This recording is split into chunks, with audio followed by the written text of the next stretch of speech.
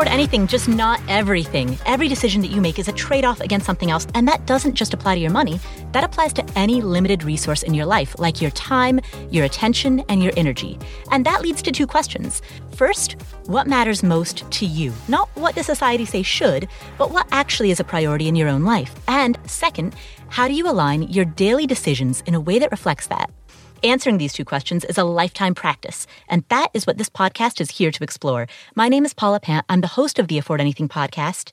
And today, Christy Shen and Bryce Leung join us to talk about how they built a portfolio of $1 million and reached financial independence at the age of 31 and 32. Here's their brief backstory. Christy grew up in rural China, and for a time, her family lived on the U.S. equivalent of 44 cents a day. When she was 8, she and her family immigrated to Canada, and that's where, for the first time in her life, she had enough money to drink a can of Coca-Cola. In her eyes, she'd made it. Christy and Bryce met each other as university students. They got married, moved to Toronto, and began saving money for a down payment on a home. Thanks to their dual high-paying careers coupled with a frugal lifestyle, they were quickly able to save $500,000, which they'd intended to use as a down payment on a personal residence. But then they started researching what else they could do with that money, and they decided to invest in the stock and bond market. They began investing roughly around 2008, and their first experience was watching their money evaporate after they would make a contribution and the next day that whole thing would be gone.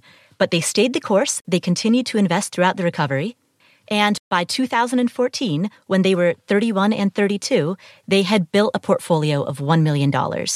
The following year, they both quit their jobs, and since then, they've been traveling the world, living on a budget of $40,000 per year. In today's interview, they're going to talk about how they became early retirees, the mindset, the challenges, the best practices, and they'll talk about how they've structured their early retirement in a way that gives them both security and flexibility. Here they are, Christy and Bryce.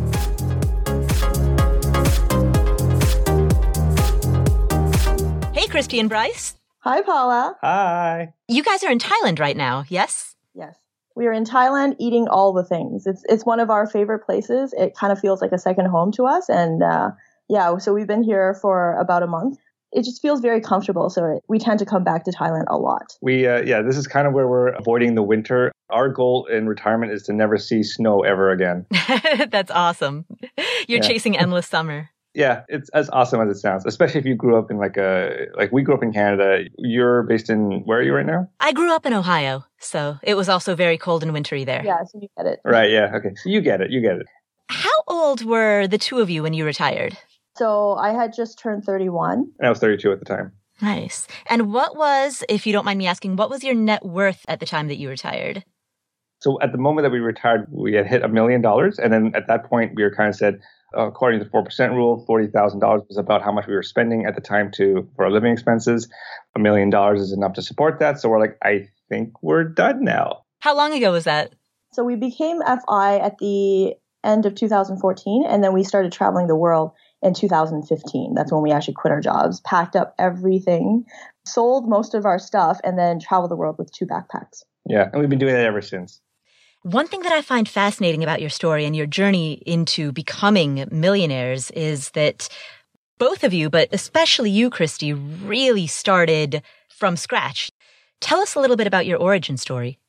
Yeah, sure. I actually grew up in China. A lot of people are surprised because they actually thought I was born in Canada. But having grown up in China, it gives me a very different perspective from most of my peers.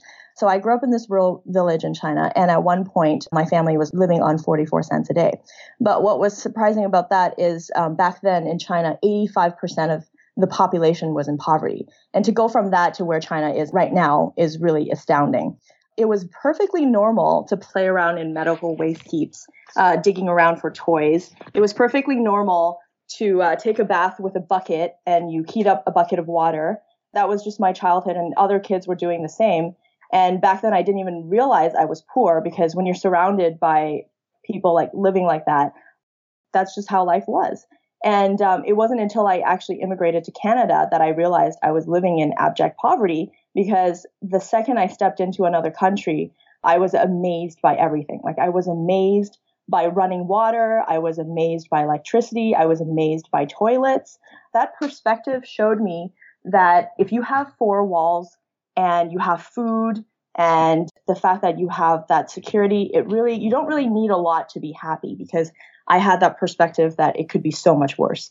You were about 8 years old when you moved to Canada, right? Yes. Tell me a little bit more about those first 8 years. You mentioned that your family lived on 44 cents a day, the U.S. equivalent of 44 cents a day. How far did that go at that time in that context? Because we lived in a rural village, we could actually grow our own food. Mm-hmm. And sometimes we lived with my grandparents and they grew chickens in the backyard. We didn't really have any money to buy toys. It just basically was just, you worried about food and you worried about medication, and there wasn't a lot of running water. So you just kind of have to get water from wells, and then you don't really have running hot water. So you just have to heat it up. And I remember the stove actually being, you actually have to keep the fire going, and you have to heat up everything with coal. So everything would be covered in soot. And I remember the air quality being really bad. But on top of that, I was actually happy because I actually had, my family, I had my grandparents, I had cousins to play with. So looking back now, that seemed like a really difficult life to live. But back then I didn't really, as long as I had food to eat and as long as I had four walls in my family, I didn't really realize that it was really that bad. It was just from talking to other people that I realized that most people don't grow up like that. Incidentally, what we realized is that if you've seen coal before and you've used it for heat up, it's kind of almost like a marker of whether you got. It's like a privilege test. It's growing up in poverty, not these little pucks. I asked a lot of my peers whether they had seen coal before, mm-hmm. and they had no idea what I was talking about. And I described it as this kind of cylindrical thing with a bunch of holes in it, and you use a fire poker to put it into the stove. And then once it's used up, it actually turns from black to an orangey pink color. And then you need to put another one in before you freeze to death. They had no idea what I was talking about. So yeah, in a way, it's kind of like a privilege test. Have you ever seen coal before? Your dad went through quite a bit in order to get you and your family to Canada. Can you share his story? My dad is one of my biggest inspirations because he taught me the concept of 吃苦, which in Mandarin actually literally means eat bitterness. Because the concept is that when you're struggling, you don't really complain about it. It's the concept that you push through hardships without complaint so that you come out a better, stronger person in the end. So he lived through communism. And because his parents happened to be on the wrong side, my grandfather was a medic for the opposition party. So when the communists came in, my grandfather was basically interrogated for all the activities that he did when he was on the wrong side of the party. And then my dad was sentenced to the countryside for 10 years to hard labor without any access to education. And he thought that his life would be over because he was basically in a labor camp for 10 years. And having gone through that experience, he taught me that whatever happens in your life, always be grateful for what you have, because he knows what it's like to be at the very bottom. And he knows what it's like to actually work his way out of it. So the only way he was able to get out of that labor camp after Chairman Mao died, they opened up national examinations for people who actually, because they realized that so much of the population had died from famine, from overwork, that they opened the schools back up. And my dad was able to take the entrance examination and be able to get back to school and get a university education. And that's how he was able to immigrate to Canada. I definitely credit a lot of my mindset to my dad, because he taught me that even in the face of hardship, you can get through it. You have to take every opportunity that's given to you. Just learning that concept of eating bitterness. And he, one of the things that he likes to eat even now is he likes to eat bitter melon. And I always ask him, why do you want to eat this vegetable? It's horrible. It's the most horrible thing you could ever eat. It's just, that's all it is bitterness. And he says that literally reminds him what suffering tastes like, because when he was going through the famine, there wasn't a lot of food to eat. And eating bitterness reminds you that life is full of bitterness. But when you get through it, it's the sweetness at the end that you remember. It's the hardships that make you who you are today. And sweet potato is also one of his favorite foods. Yes. So there was a situation when he was little. Before he went to the labor camp, he had gone through a famine. What happens is that the government actually confiscates all the food. So one of his experiences was that when he was so hungry that he almost starved to death, his friend had picked up a rotten potato that the government had missed in a field and then shared it with him. And he says that that's one of the reasons why he was able to continue, because he still had his friend. He still had this last chance to be able to survive on such a small amount of food. So every time he eats sweet potato, he remembers that. It's very difficult to imagine what he's gone through, but every time, like when I was little and I had struggles, I just remember that. And it was really like nothing. My struggle was really nothing compared to what he had to go through. And so when you were 8, you and your mom came to Canada to meet with your dad, who was already living there at the time. And all 3 of you lived in a 1-bedroom apartment. And your mom bounced from job to job. She worked as a seamstress for a while. She worked as a dishwasher at a restaurant for a while. She worked a series of low-wage jobs. Yes. So my mom actually never got a high school education. Similar to my dad, she was sent off to the countryside to work, basically, where she was also stuck for 10 years working in a labor camp.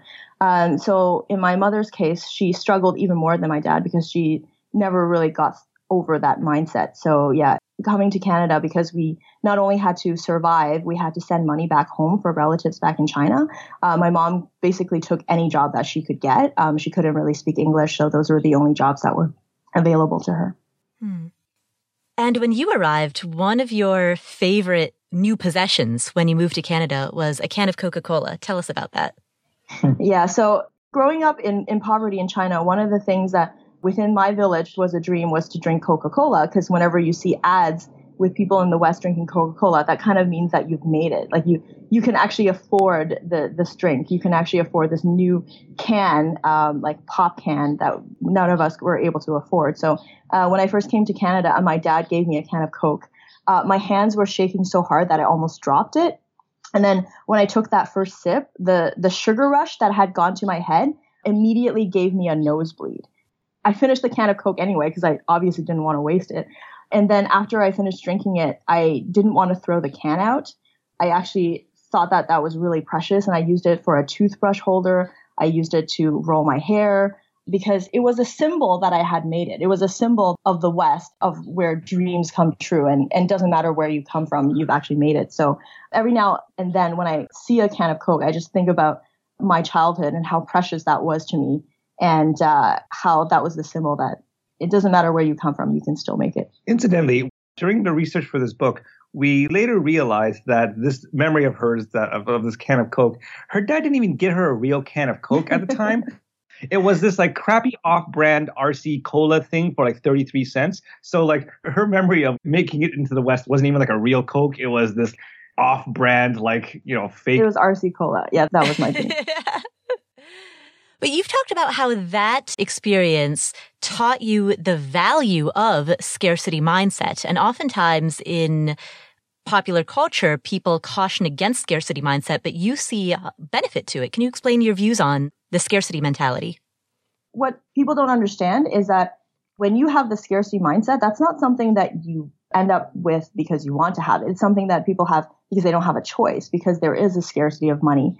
But because I grew up in another country, because I was able to see how bad it could be, like because my dad taught me what it could have been like how much worse it could have been, I could actually see this perspective as something positive. Because if it wasn't for the scarcity mindset, I wouldn't have treasured money to the point where I never wanted to be poor again. And I wouldn't be where I am today, because that actually helped me realize that you don't really need a lot to be happy. Because you come to the West and you realize there's so much abundance. There's so much abundance that people take for granted because they don't have that perspective. They don't have anything to compare to. So I think having the scarcity mindset and learning about that concept of truku helped me realize that you really do have a lot to be grateful for. And the scarcity mindset could actually drive you in ways that you never thought possible. Do you think that you still have the scarcity mindset today? I think every now and then it does creep up on me, for sure. Now I've definitely become FI. Some of those fears have been alleviated because understanding how to invest in the stock market, understanding how money works, helped me realize that there is a lot more abundance than I thought before, and that I didn't have to be so afraid of not having financial security. But every now and then it does creep up on me. Like every now and then I still worry a lot about the future. So there are definitely downsides to the scarcity mindset that at a certain point it does become hoarding and you don't really want that to take over your life. I think for everyone who grew up in poverty, they'll understand that every now and then you still wonder whether you're going to run out of money. Every now and then, every single thing that you buy, you kind of think about, do I really need this? Am I going to be secure for the rest of my life? Could I get it for like $1 less or something like that? Could I drink RC Cola instead of actually Coca-Cola? Yeah. The scarcity mindset, where it becomes from a financial perspective, where it's the most helpful is it causes you to not waste money, right? Because money is when you don't have a lot of it and you're worried about where your next meal is coming from.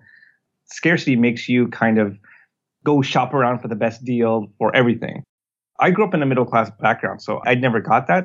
And whenever we go shopping for like groceries, she's always the one kind of going, oh no, I could get this pound of tomatoes for like 20 cents lower from this other store. So I don't remember the prices to that detail that she does. You can kind of tell the big difference between me and Bryce by how we eat corn. Because when you eat corn, there's like corn shrapnel flying everywhere. And then at the end of it, you see like the cob and there's all this corn still attached to it. But when you look at my cob, when I finish eating it, there's nothing left over. Like every single thing has been picked clean. And I'm like, this is like an immigrant's corn. You can tell, right? Because you have that mindset that's like, okay, I can't waste a single morsel of food because you never know when the famine's going to come. You mentioned earlier that scarcity, if it's taken too far, can turn into hoarding. What's the difference between a scarcity mindset and a hoarding mindset? So a scarcity mindset, where it can be helpful to you, is that you can be very appreciative of what you have. And then you don't actually take money for granted. You don't just say, oh yeah, you know what? There'll always be money coming. Money is not really a big issue. I'll just figure it out later. But when taken to extremes, when it turns into the hoarding mindset, one of the things that hindered me was that I didn't start investing. And I was terrified of investing at the beginning because I was afraid of the stock market and I didn't understand money. It was very, very difficult for me to let that go and realize that that's what you need to do in order to become free, in order to become financially independent. So where it could come back to bite you is if you are so obsessed with saving that you just let your money erode to inflation and you never ever learn how to invest because you're holding on to the idea that money is so precious to you that you can't ever fathom losing a single cent. So scarcity mindset can be helpful in helping you treasure money and not actually waste it, but then it can turn around and bite you if you're so afraid of investing that you just put it into your savings account and never ever learn how. Yeah, we all have to figure out, like all of us early retirees eventually have to figure out how to turn a pot of cash into a self-replicating passive income stream that goes on forever kind of thing, right? Mm-hmm. That's a thing in which we've noticed actually that a lot of couples in the financial independence space, they don't like to talk about this because most people don't like to think of or remember their time in poverty. But as I realize that a lot of the couples and a lot of the bloggers that your readers are familiar with, as I get to know them a little bit, at least one of them spent some time in poverty. They don't like to talk about it, but the pattern really ends up emerging where one person spent at least some time in poverty and got that scarcity mindset while the other person didn't. And so for us, obviously, Christy is the one that spent the time in poverty, and then I grew up middle class, and it's the middle class person that then pushes them to invest it and turn to an income stream. And it's that combination of those two skill sets that eventually turns into the superpower of FIRE. Did you also have to deal with that kind of thing when you started investing in houses? And how did you get around over that fear of losing money in the housing market? I mean, I would say that I was initially unduly risk averse, but I think that I found solace in the spreadsheet more than anything. Yeah, that's a very Asian, comfort. Yeah, that's I love a very that. Asian way of it's very of comforting. Dealing with things, yeah. Speaking of spreadsheets, let's talk about how you were able to build, the two of you together were able to build $1 million plus net worth. Let's start with, how did the two of you meet? So we met in university as lab partners. So it was very, very nerdy. Yep. At the time, we weren't thinking about investing. We weren't thinking about money. We were just thinking about getting through the gauntlet of engineering and getting a degree. After we graduated, we both started working. And again, this whole FIRE thing, we never heard of it for the most part of our careers. What eventually pushed us towards finding more about this stuff is the housing market. We lived in one of the most expensive cities in Canada, which is Toronto. A lot of your readers who live in big cities like New York or Chicago or LA or wherever would also be able to relate. But we kept trying to, we were making good money. Well, not insane paychecks, but, average for our field. We were saving money for a down payment and we were trying to find a place to live. We were renting, but we were trying to find a place to buy. And the housing prices just seemed astronomically high and out of reach, right? We kept looking, and everything in that city, at the time, even for a small kind of townhouse, it was between $500,000 to $1 million. Now it's gotten even worse. So we kept trying to find a deal, like a reasonable place to buy a house that didn't involve going into massive amounts of debt. And we just couldn't. Every time, and it was so frustrating because every time we saved up, like $100,000, the housing prices would have risen by another $100,000. So it just seemed like this goalpost that kept going and going and going, and we were never seemingly able to catch it. We were living very frugally at the time because, again, we were trying to save up for this massive purchase that we were told that we had to get because that's what our boomer parents told us that was part of adulting. And eventually we added everything up and realized that down payment fund had grown to about $500,000. Wow. And at that point we had gone, okay, hold on. This is a lot of money. What else can we do with this? So that's when I started going down the rabbit hole of, finding Mr. Money Mustache, finding J.L. Collins' blog, finding your blog, and then trying to figure out, okay, there's all these people out there that are doing interesting things with money besides just buying a house and living in it. And it took me a long time to figure out what to do next. It's like, do we use the stock market? Do we put it into index funds? Do we do what you did? Are we supposed to go out and buy a bunch of rental properties? And we were trying to figure out the correct thing to do. And what we realized is that in our area, the rental real estate thing, didn't really work because we couldn't get rental properties at the prices that you were able to. But we realized that if we were to do the stock market using index funds, we had two choices. Either we could keep doing what we were doing and just hand over all of our money to a real estate agent and then be in debt for the next 25 years, or potentially we could put into the stock market, get a compounding at 6% a year, or 6 or 7% a year, and then potentially retire as millionaires in 3 years instead of, doing what everyone else did. So at that point, I kind of showed Christy the numbers, and what was your reaction when I told you? I said, no, this is wrong. This is a scam. There's no way this is possible. She thought my scarcity mindset was kicking in really hard. She thought it was a scam. Yeah, I was like, no, this is not possible. But checking the math over and over again and actually wading into the stock market and seeing that it actually works made me realize that this is how rich people get richer. I had the poverty mindset, and I needed to actually switch my mindset from the scarcity mindset to a freedom mindset in order to actually get to FI. And it worked. And not only did it work, we were actually able to quit our jobs in 2015 and travel the world ever since. That was another thing that was very mind-blowing, is that I didn't know that traveling the world would actually be less expensive than staying at home, because we had only gone on vacations where you buy a vacation package, everything is set up for you, but it's super expensive. So I thought that we would need at least $100,000 a year to travel the world. But every single year we've been coming in around $40,000 a year, which matches the 4% that is throwing off from our portfolio. So from that experience, it's just been mind-blowing. I still can't believe my life every day I wake up, that I went from digging around a medical waste heap to being on top of the Swiss Alps. And now, traveling in Thailand. We've been to over 10 countries this year. And it's like a chess game that you can actually hack. Like life, I didn't know that life could actually be a chess game that you could play to win. We'll come back to this episode after this word from our sponsors. Spring is a good time for new beginnings. It's a great time for spring cleaning, for planning outdoor activities, and for going through your financial life to make sure that everything is in place that you need. Everything that you need is in place. And the thing about life insurance is that shopping for life insurance can be part of your financial planning for the year. And Policy Genius is there to help with that. Policy Genius has licensed award-winning agents and technology. What does that mean? It means you can, in just a few clicks, compare quotes from top insurers.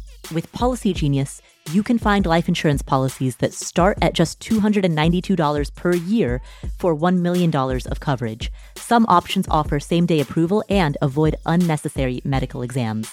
Policy Genius works for you, not for the insurance companies. They don't have an incentive to recommend one insurer over another. And they have thousands of 5-star reviews on Google and Trustpilot. Save time and money and provide your family with a financial safety net using Policy Genius. Head to policygenius.com or click the link in the description to get your free life insurance quotes and see how much you could save. That's policygenius.com. Home is where you go to relax, to recover from the day, to get ready for the next day. And you want it to feel nice, but you don't want to spend a lot of money. You need something that's in budget, something affordable, but also something that fits your style and taste. Wayfair has you covered. They have everything from appliances to furniture to art to rugs for your living room, your bedroom, your deck or patio. I have shelves from them that are hanging in my bathroom right now that they look really nice, but they're also super functional for storage. I have a daybed from them that's in my living room. Again, very functional, multi-purpose. You can get items from Wayfair for your own home. You can do it for a rental property. They have a massive, massive selection. So regardless of what your taste is, they've got a huge variety of styles and it's very budget friendly. You'll find pieces that look good, that fit your style at a great price. And they have fast and free shipping even on the big stuff. Every style is welcome in the Wayborhood. Visit wayfair.com or get the Wayfair mobile app. That's WAYFAIR.com. Wayfair. Every style, every home. This episode is sponsored by State Farm. Are you a small business owner looking for insurance that fits your needs and budget? Look no further than State Farm. State Farm agents are not just insurance providers. They're also small business owners who live and work right here in your community. They understand the unique challenges of running and protecting a small business. When it comes to small business insurance, State Farm knows what it takes. Create a plan that fits your needs and your budget. State Farm agents are ready to help you choose personalized policies that truly understand your business.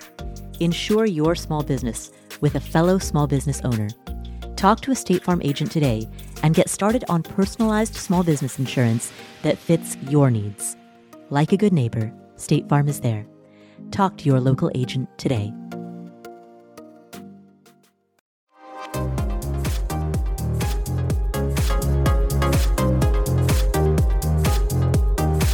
Let's talk about how you grew comfortable with becoming a beginning investor, because you started right before the financial crash. That was when you started investing.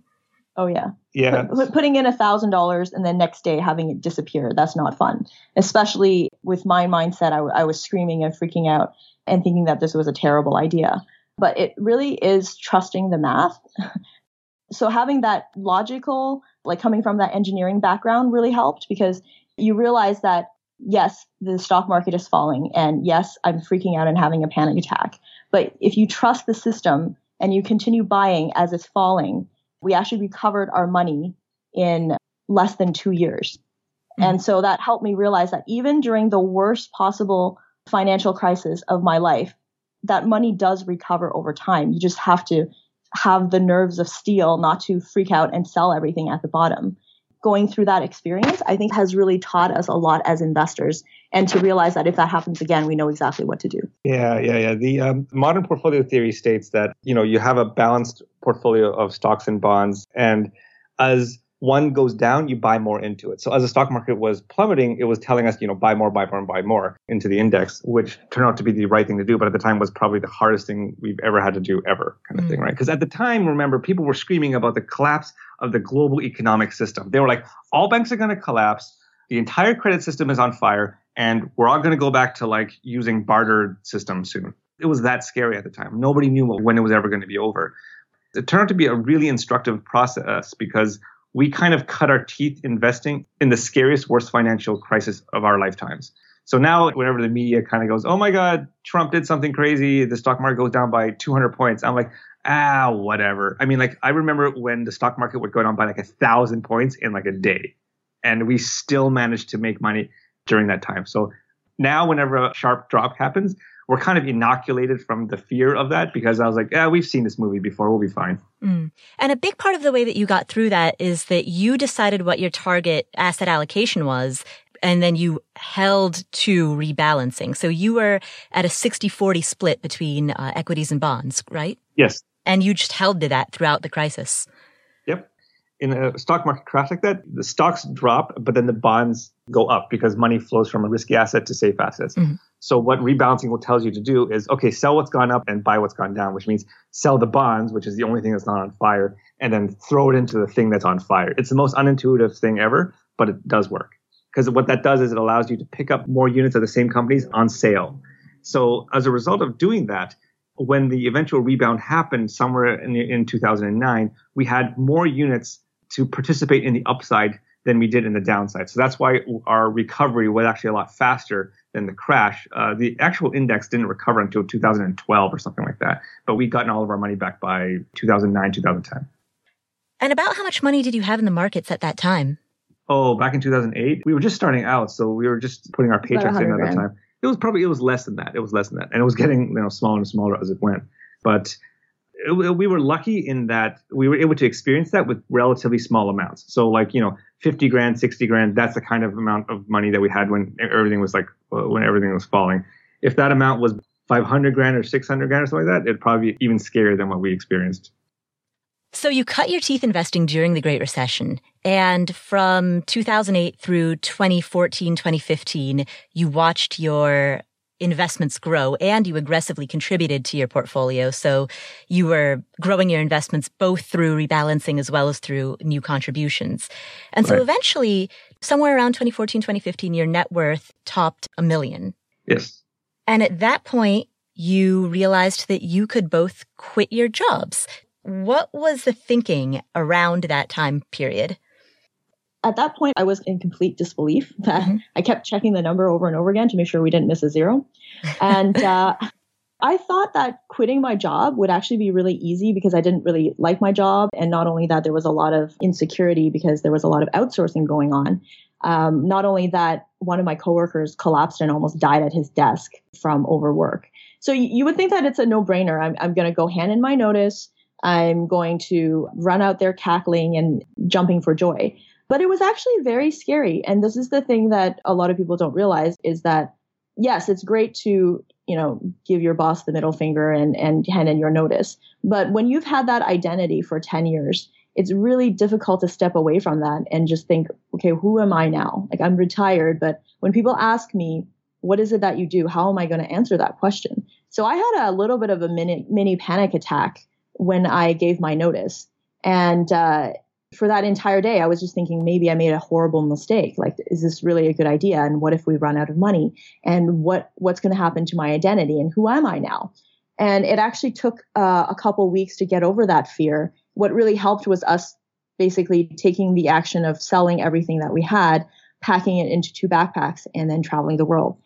At this point, looking back, like now, seeing where we are now, every day is free. We can do whatever it is we want. We can spend more time with family and friends. Looking back, I don't know why I was so terrified, but I totally understand that mindset of having to go from developing an identity over decades and then all of a sudden getting rid of that. That is very terrifying.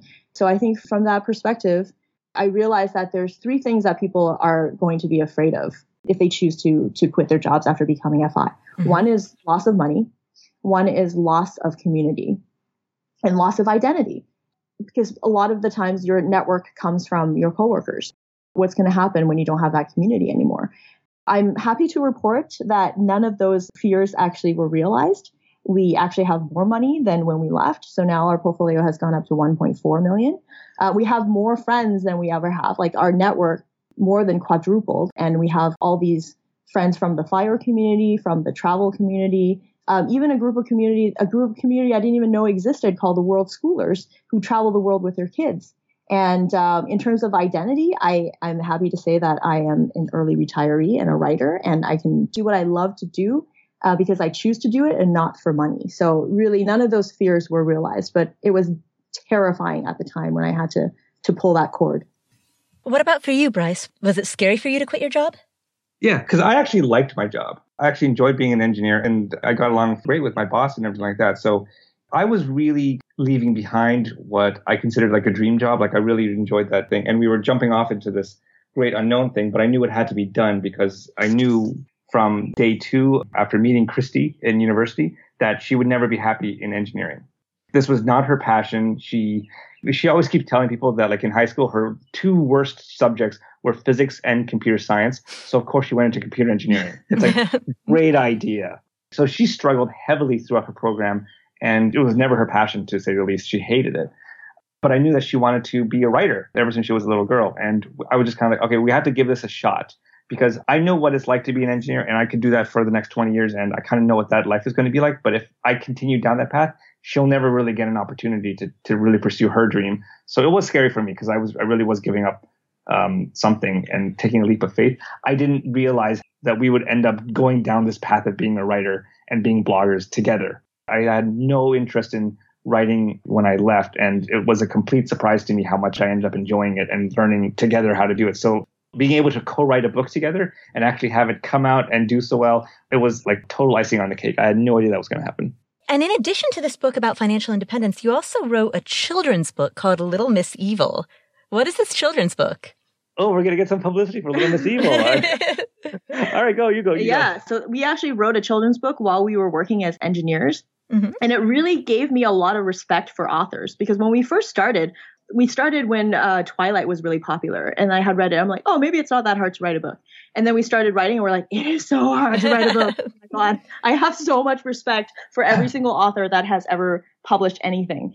When Quit Like a Millionaire came out, we had already had 7 years of writing experience under our belt for fiction. And it was 7 years of grueling face planting, getting 200 rejections from multiple editors and literary agents, which helped me realize that, thank God, I didn't actually go straight into creative writing because I would have been homeless. The amount of money that you could actually make in fiction, you don't even have enough money to pay your rent.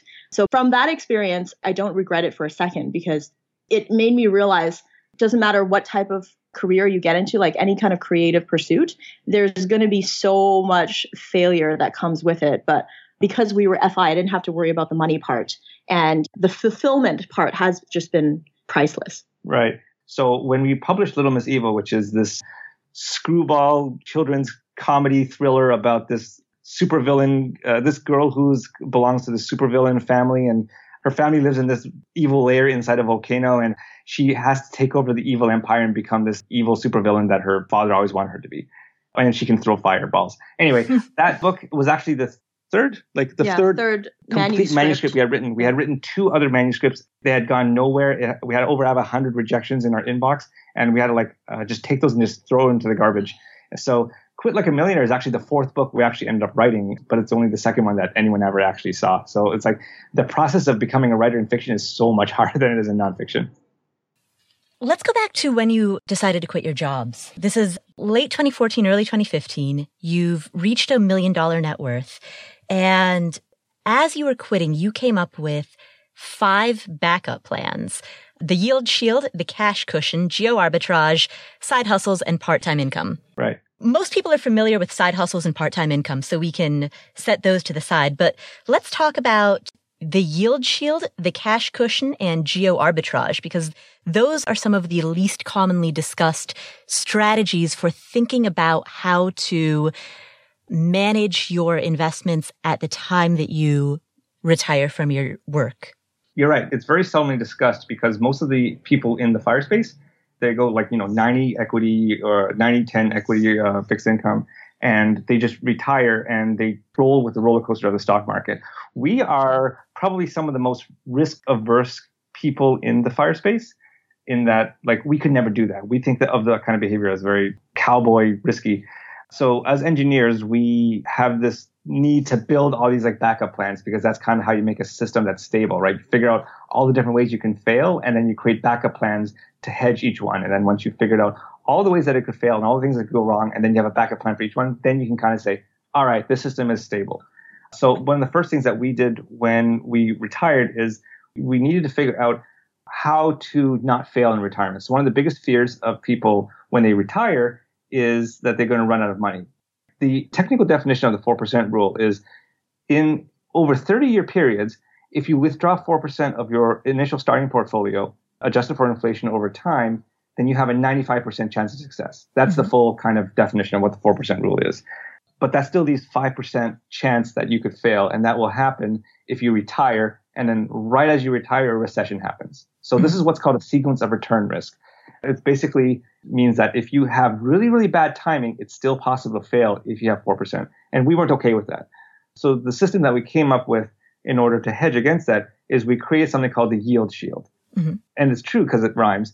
So what we ended up doing is we shifted our portfolio from just straight stocks, straight bonds into higher yielding assets that are a little bit more esoteric, but they have a higher yield. And what a yield is, it's a combination of either interest income from bond or bond-like assets, as well as dividend income from stock or stock-like assets. So we used assets like preferred shares, real estate income trusts, higher dividend yielding stocks like Dividend Aristocrat stocks and this kind of stuff, corporate bonds. An example of this is preferred shares. It's kind of like a hybrid between stocks and bonds. A stock, especially in the US, will kind of yield a dividend of about 2%. Bonds might be about like 3%, but a preferred share will yield about like 5%.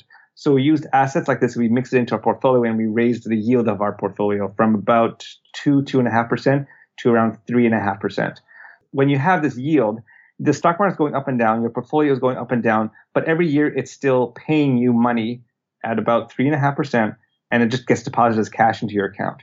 So on $1 million portfolio, we were being paid $35,000, that's 3.5% a year in cash without ever having to withdraw anything. And that's really, really important, because when sequence of return hits you, the mechanism of failure happens if you're forced to sell at a loss. So, you go into retirement, the portfolio goes down, and then you have to sell stocks and bonds when everything is at a lower value in order to fund your lifestyle. If you do that, then when the eventual recovery happens, the opposite of what we discussed earlier happens, where you have less of those ETF units to participate in the recovery, and you recover slower up while falling more sharply and then recovering slower up. So by increasing your yield, you avoid that. So that's the first step that we did. So to summarize, by creating a portfolio that had higher dividend yields, you gave yourself the ability to live on the dividend and interest income out of your portfolio for a larger percentage of the cash that you would need to live on during retirement, which reduces the risk that you might have to sell assets at a loss in the event that sequence of returns risk is not favorable in your circumstance. Correct. Yeah, that's exactly right. All right. So that is the yield shield that you created. And by doing that, you boosted the yield on your overall portfolio up to about 3.5%? Yep. Did that have an impact on the returns that you expect to generate through market appreciation? Yes. That's a really subtle kind of observation that you made in that the more current income that your portfolio makes, the lower long-term gains that the portfolio is going to have. So the yield shield strategy is not meant to be something in which you just retire at and then you just stick with that portfolio forever, because what's going to happen is you're going to underperform the general index. What we're doing and what we advocate other people to do is that you do the yield shield thing for the first maybe 4 to 5 years of your retirement, because that's the most dangerous part of your retirement, the first 4 to 5 years. If the recession happens then, you're going to be in trouble. Over time, as you pull out of that danger window of sequence of return risks, it's important to return back to indexing, because all of the 4% rule research was done with a purely indexed portfolio. So if you stray too far away from that strategy, then the 4% rule doesn't really apply as much over the longer period of time. And it's interesting that you mentioned that, because just now we're in our 4th year of retirement. And we have successfully pulled out of the sequence of return risk. We had a bit of a dip in 2000, like the first year of retirement, when the oil crisis happened and caused the stock markets to crash a little bit. The yield shield really saved our butts then. But now we're in the 4th year retirement, and we are starting to divest ourselves of our yield shield assets, coming back to the index. So later today, actually, I'm going to be rebalancing our portfolio and getting rid of some of the higher yielding bonds, getting rid of some of the preferred shares, and I'm going to be going back into just the general index, VTXAX, and like these kinds of ETFs, index ETFs that we all know and love. We'll come back to the show in just a second, but first, are you just doing it all at your company and you're thinking there's got to be a better way to get this all done? Well, JustWorks makes it easier for you to start, run, and grow a business. Let me tell you how JustWorks can help your business. You see, great people are at the core of every business, and JustWorks can help you attract and retain top talent. So with JustWorks, you have access to medical, dental, and vision insurance and benefits, plus benefits that include wellness and mental health support, fertility and family building, even financial planning. And when you or your employees have a question about setting up benefits or paychecks, their team of experts is standing by 24/7 to help. JustWorks gives you these HR tools that comply with state payroll tax requirements, keep up with state labor laws, and access a variety of health insurance plans in any state. Regardless of whether you and your team are working remotely or in person or hybrid, or some combination thereof. JustWorks makes it simple to hire and manage remote employees across all 50 states. It's a cloud-based platform that allows managers and employees alike to quickly and securely access payroll, benefits, and other HR functionality. Learn more about JustWorks and how they can help you get more done by visiting justworks.com/podcast. That's justworks.com/podcast. All right, so what are some of the next really big goals that you're saving for? Maybe you're saving for a down payment on a home. Maybe you're saving to buy your next car in cash, or to at least make a pretty big down payment on your next car. Maybe you're saving for a kid's college fund or for your own college fund. Well, there's an app called Monarch that makes it easy to help you reach your financial goals. In fact, the Wall Street Journal named it the best app for growing your savings. Monarch is the top-rated all-in-one personal finance app. It gives you a comprehensive view of all your accounts, investments, transactions, and more. Create custom budgets, track progress toward financial goals, and collaborate with your partner. And now get an extended 30-day free trial when you go to monarchmoney.com/Paula. Monarch has a very simple, intuitive design. They have loads of built-in features that help you collaborate with your spouse or partner, with your financial advisor. You can invite them to your account at no extra cost. They'll get their own login info and a joint view of all of your finances. You can customize it to look exactly like you want it to look like. You can customize the types of notifications that you get. I've set mine up so that I only see the big ticket stuff. I personally don't want to see the little things. I just want to see big ticket items. So I've set up my notifications accordingly, but you can do it however you prefer. You can change the layout of your dashboard. You can make it your own. And Monarch will never sell your data to third parties or show you ads. After trying out Monarch for myself, I understand why it's the top-rated personal finance app. And right now, listeners of this show will get an extended 30-day free trial when you go to monarchmoney.com/Paula. That's monarchmoney.com/Paula for your extended 30-day free trial.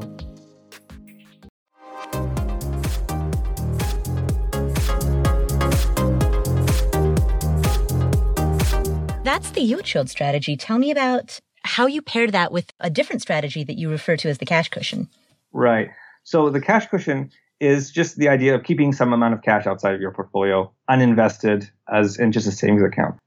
How we calculated this is that, a lot of people think that cash cushion means, okay, if you want to store a couple of years of cash of living expenses outside your portfolio, you have to store the entire year's amount. So for example, if you wanted to store 3 years worth of living expenses and you lived on $40,000, you need to keep $120,000 out of the market. And that's a pretty big, significant chunk of your portfolio just keeping cash.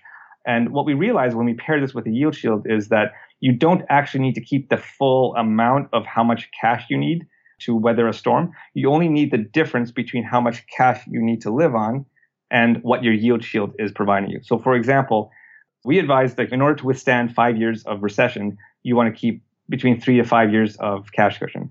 But for us, what that meant was our living expenses was $40,000. Our portfolio is yielding $35,000. So in order to keep enough cash to survive off of, you only need $5,000 per year that you want to save up. So for us, keeping 5 years worth of cash reserves is only $25,000. So what that would allow us to do is we would be able to withstand 5 straight years of recession. And each year we would harvest a year of the yield shield. Then we would take 1 year's worth of that cash cushion, $35,000 from the portfolio, $5,000 from the cash cushion. And that's what we would use to live on so that we don't have to withdraw anything. So in bad years, that's what we would do. And in good years, when the stock market goes up, we would replenish the cash cushion and sell off some assets that have gone up and then get our cash cushion back up to 5 years time. So the two strategies kind of interplay off of each other. The yield shield does make the portfolio more complicated because you're adding these assets in that you now have to have other indexes for. But the advantage of it is that it allows you to keep far less cash outside of the portfolio in order to be safe during a recession. Right. So that makes sense. So if you plan on living on 4% of your portfolio and you derive 3.5% of that from dividend and interest income, then it's only the remaining 0.5% per year that you need to maintain in cash. Right. You got it. Yeah. Where did you locate these assets in terms of your mix of taxable brokerage accounts, tax-deferred accounts, and tax-exempt accounts? How did you locate your dividend and income-producing assets during the first few years of your retirement when you're trying to manage for sequence of returns risk? Oh, great question. Well, these are way more detailed than most reporters give. Thank you. This is because you're another fire person. You really understand all this stuff with the detail. Most reporters are just kind of like, so how does this whole retirement thing work?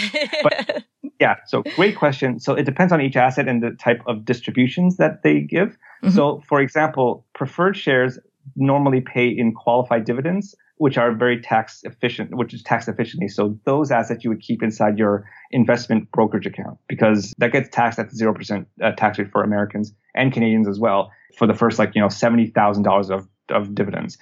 For something like REITs, which are real estate income trusts, which basically own apartment buildings and shopping malls and administer those and then pay you the money from the landlords. The landlords administer it and then pay you distributions in the form of rent. That's taxed as regular income. So you would want to keep that inside of your 401k or your Roth IRA, or for Canadians, their RSP. So what you have to do is for each asset class, you have to go and see how the income is treated as a taxation basis and then put that in the right account so that you basically don't pay any taxes on it at all. It's not complicated, but it's just you have to understand the rules and knowing which account should go where. And that's just kind of how that works. And so as the two of you embarked on early retirement, building this cash cushion and reallocating your portfolio to bias towards dividend and income producing assets, at least for the first few years of your retirement, those were the two ways that you defrayed sequence of returns risk at the beginning of your retirement and therefore gave yourself a little bit more of a backup plan in addition to the 4% withdrawal rule, which is what you plan on living on throughout the remainder of your retirement. Yes, that was what we started with. So that was kind of like me gaming out how to arrange the finances in order to make this work. What we didn't expect, however, was the fact that travel itself can be another backup plan. Chrissy, do you want to talk about that a bit?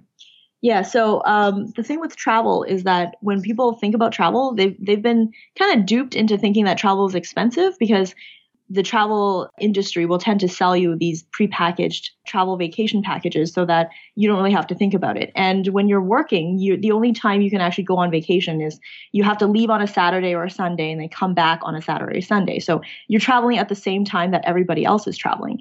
But when you're actually financially independent, you can travel at any time. So you can take advantage of flying out on a Wednesday when nobody else is really able to do that because they're at work. And you can go to obscure places. Like one of the places we went to was Lithuania or Latvia, places that you never really talk about and it's very underrated. The cost of travel kind of acts like a portfolio in that if you balance expensive places like the UK or Denmark with inexpensive places like Thailand or Poland, it's actually pretty easy to live on $40,000 a year while traveling the world because you're not just going to England and then buying a package and it's costing you like $6,000 for a week. And at the same time, it gives you the option of actually dropping your living expenses if you need to. So right now we're in Thailand.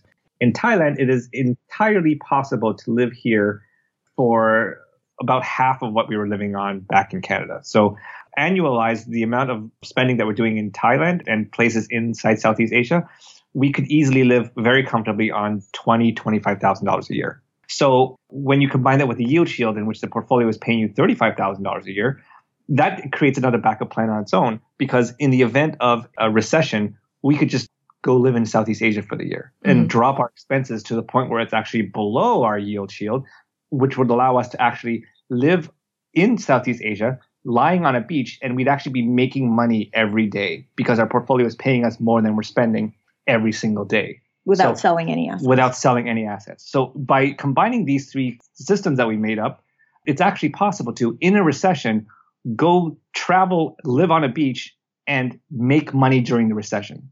So, I mean, like when you combine all these rather disparate concepts and put it together, it almost becomes a superpower because nothing can take you down anymore. No recession can take you down. No housing crash can take you down. You just arrange your life so that you're always making money no matter what. And once you figure that out, or once we figured out, we're kind of like, whoa, we stumbled across something amazing here.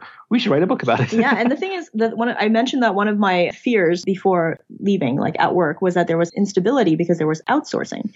But if you think about it, using the power of geographic arbitrage, we've actually turned that system on its head and we're outsourcing ourselves.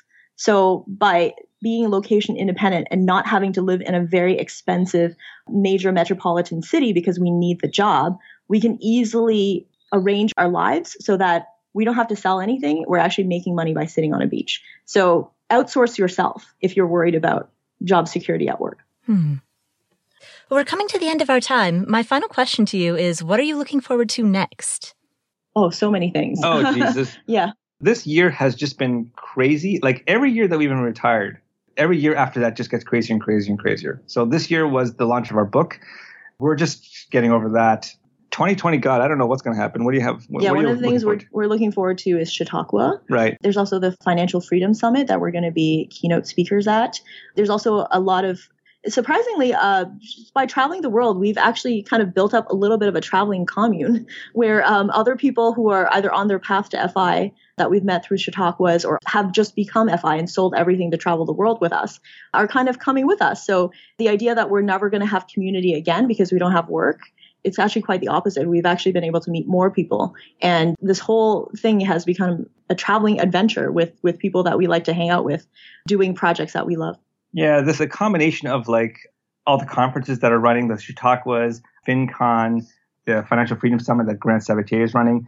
We were able to meet like all of our heroes through these things. We met Money Mustache, we met Matt Fintis, we met you at FinCon, right? Mm-hmm. And then now we know all these people all over the world. And whenever we drop in anywhere, there's always this built-in group of friends, no matter what city that we are in the world, that we know that that's the most fun part about this whole retirement thing. Like our friend list hasn't shrank, it's grown, and it's grown so much more than we ever thought possible. So that's been the most rewarding and interesting part of it.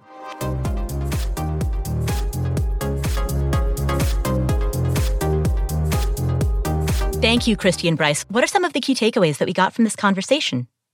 Here are 6. Number 1, use the scarcity mindset to your advantage. Oftentimes in the financial media, you'll hear people talk about the importance of adopting an abundance mindset and letting go of a scarcity mindset. And what people typically mean by that is that it can be beneficial to train your mind to look for opportunities and to recognize ways to bring more abundance into your life. But that said, the scarcity mindset, according to Christy and Bryce, also has many advantages. When harnessed in a healthy way, a scarcity mindset in which you think of money as scarce is a mindset that compels you to not take money for granted and to not be wasteful of it. The scarcity mindset from a financial perspective, where it's the most helpful is it causes you to not waste money. Because money is when you don't have a lot of it and you're worried about where your next meal is coming from. Scarcity makes you go shop around for the best deal for everything. According to Christy and Bryce, maintaining the perspective that money is scarce will help you be more conscious of wastefulness and as a result, waste less. And so that is key takeaway number 1. Harness the scarcity mindset to your advantage. Key takeaway number 2. Stay consistent as an investor, regardless of what's happening in the overall markets. Christy and Bryce began investing at the worst time. They started investing when the recession was beginning. And so they watched a lot of their money disappear during the financial crash. Fortunately, they'd set their asset allocation, they rebalanced consistently throughout the crash, and they continued making contributions, as scary as it was. They stayed the course.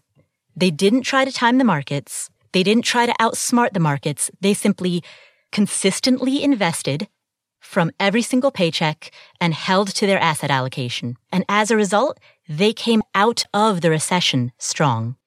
It really is trusting the math. So having that logical, like coming from that engineering background really helped, because you realize that, yes, the stock market is falling, and yes, I'm freaking out and having a panic attack. But if you trust the system and you continue buying as it's falling, we actually recovered our money in less than 2 years. And so that helped me realize that even during the worst possible financial crisis of my life, that money does recover over time. You just have to have the nerves of steel not to freak out and sell everything at the bottom. And so staying the course, staying consistent, is what helped their portfolio recover so quickly. It led to a faster recovery. And so in that regard, the key to sound long-term investing is to ignore the noise and just keep on keeping on. So that is key takeaway number 2. Key takeaway number 3. If you plan on quitting your job, taking an early retirement, or making a career change, recognize and reduce your fears around that transition. Both Christy and Bryce were afraid of quitting their jobs.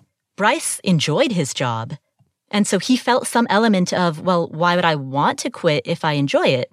And Christy, who has worked very hard for her entire life, recognized that stepping away from what she's built, stepping away from her identity, from her community, that would be hard. As the two of them outline, loss of identity, loss of community, and the potential loss of money are three major things that people are afraid of when it comes to quitting your job. I realized that there's three things that people are going to be afraid of if they choose to quit their jobs after becoming FI. One is loss of money. One is loss of community and loss of identity. Because a lot of the times your network comes from your coworkers. What's going to happen when you don't have that community anymore? What they discovered on the other side, however, is that they now have the freedom to form new communities, and they now have friends all over the world, and their investments are continuing to grow. They now have 1.4 million, rather than the 1 million that they started with. And by the way, the reason that I asked them about their fiction book, Little Miss Evil, is because I wanted to underscore the idea that not all people who retire early go on to write blogs and books exclusively about early retirement. And so the fact that they wrote a fiction book, a book about the daughter of a supervillain who lives in a volcano, that's a perfect example of pursuing a new interest, a new passion, and potentially a new career in your retirement. And as they outlined, it's relieving to be able to write a fiction book and know that your income as a fiction author is not your sole source of income. You don't have to rely on it to buy groceries and keep the lights on. And so that is the third key takeaway. Key takeaway number 4. Consider building a yield shield for your first few years of retirement. Now, as Christy and Bryce outlined, your first 4 to 5 years of retirement are critical because those are the years in which you have maximum sequence of returns risk.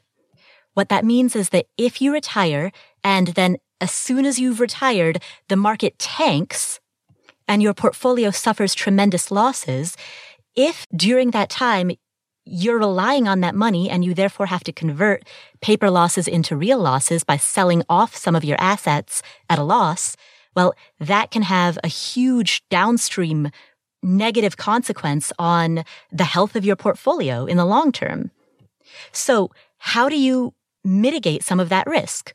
Well, an asset makes money in two ways. There's the value of the asset itself, capital appreciation, but then there's also the dividend or the income stream that that asset produces. And so Christy and Bryce took the approach of biasing their portfolio towards high dividend investments during the beginning of their retirement. By doing this, they were able to get an overall dividend yield of about 3.5% from their portfolio. What that means is that even if there is a market crash, they don't have to sell out of any of their positions at a loss. In other words, they don't have to convert paper losses into real losses because they can simply harvest the dividend income, harvest the interest income without selling out of any of their positions. And by holding dividend forward assets during the first 4 or 5 years of retirement, when sequence of returns risk is highest, they're able to hedge against a lot of that threat.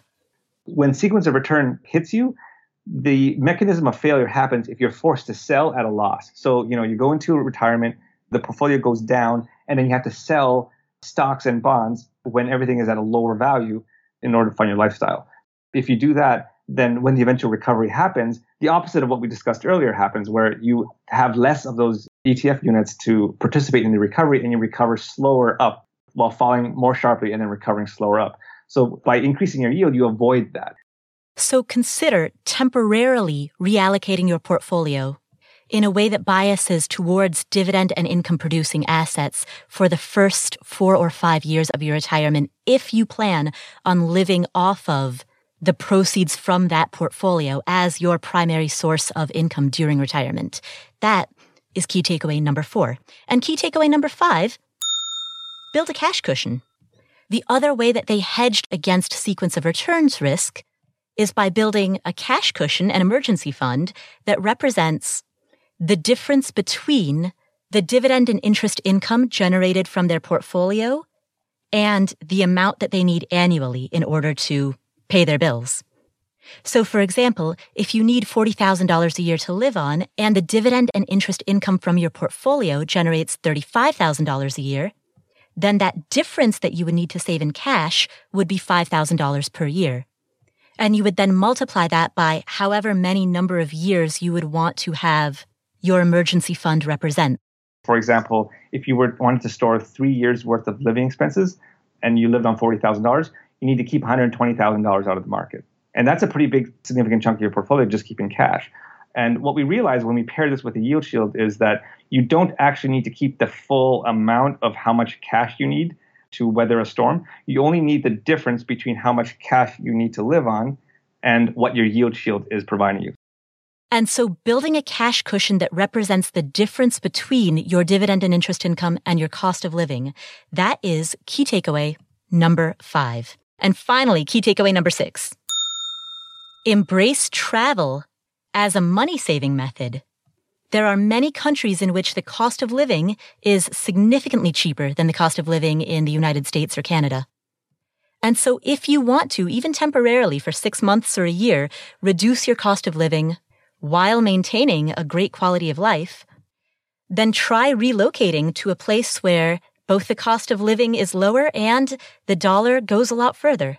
The cost of travel kind of acts like a portfolio in that if you balance expensive places like the UK or Denmark with inexpensive places like Thailand or Poland, it's actually pretty easy to live on $40,000 a year while traveling the world because you're not just going to England and then buying a package and it's costing you like $6,000 for a week. And at the same time, it gives you the option of actually dropping your living expenses if you need to.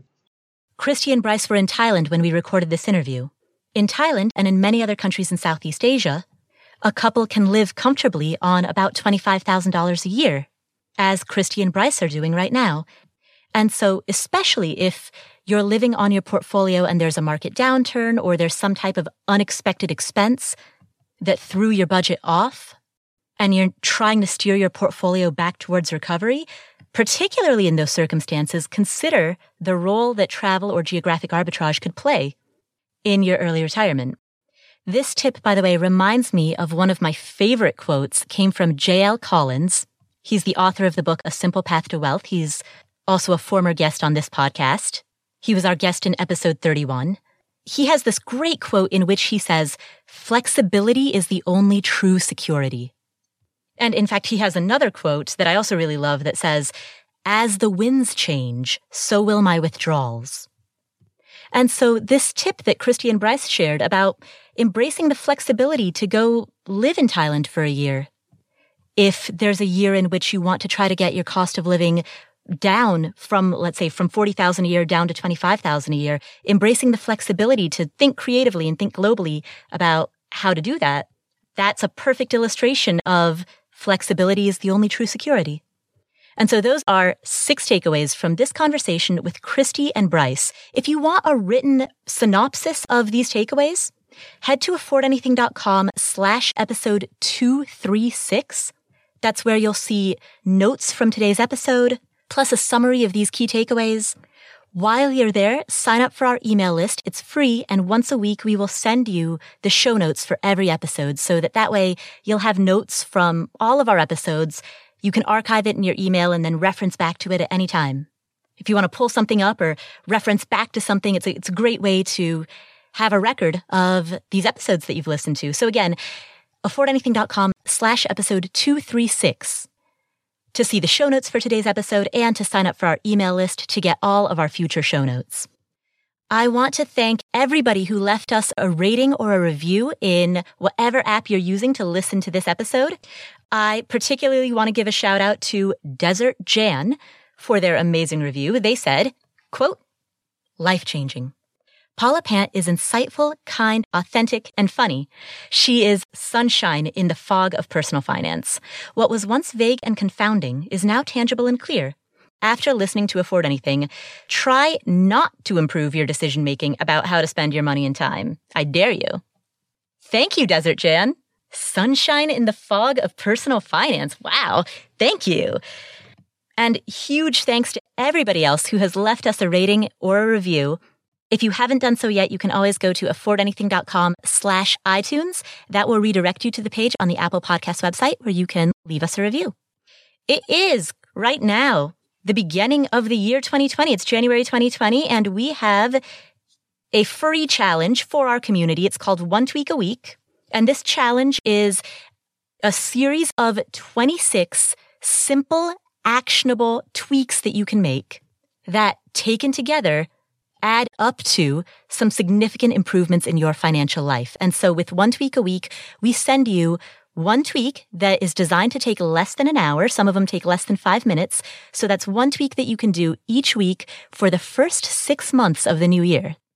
We also have an ebook that outlines all of these tweaks, plus an online community that's going through all of this together. And so you can take part in the challenge, get the ebook, get the emails, get all of it for free at affordanything.com/2020kickoff.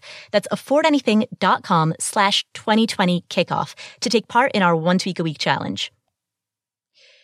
Big thanks to our sponsors for today's episode, Betabrand, FreshBooks, Radius Bank, and FrameBridge. If you'd like to see a complete list of all of our sponsors, plus the deals and the discounts that they offer, head to affordanything.com/sponsors. That's where we list all the promo codes. Finally, if you enjoyed today's episode, please share it with a friend or a family member. We love word of mouth recommendations. I hear from so many people who tell me that they were introduced to not just Afford Anything, but to the concept of personal finance and financial independence by somebody, a friend, a cousin, a coworker who shared an episode with them that resonated with them and that got them hooked. So if you know somebody who's interested in how to save more money, how to invest more, how to retire early, please share today's episode with them. Thank you so much for tuning in. My name is Paula Pant. This is the Afford Anything podcast. I hope you're having a great start to 2020, and I will catch you next week.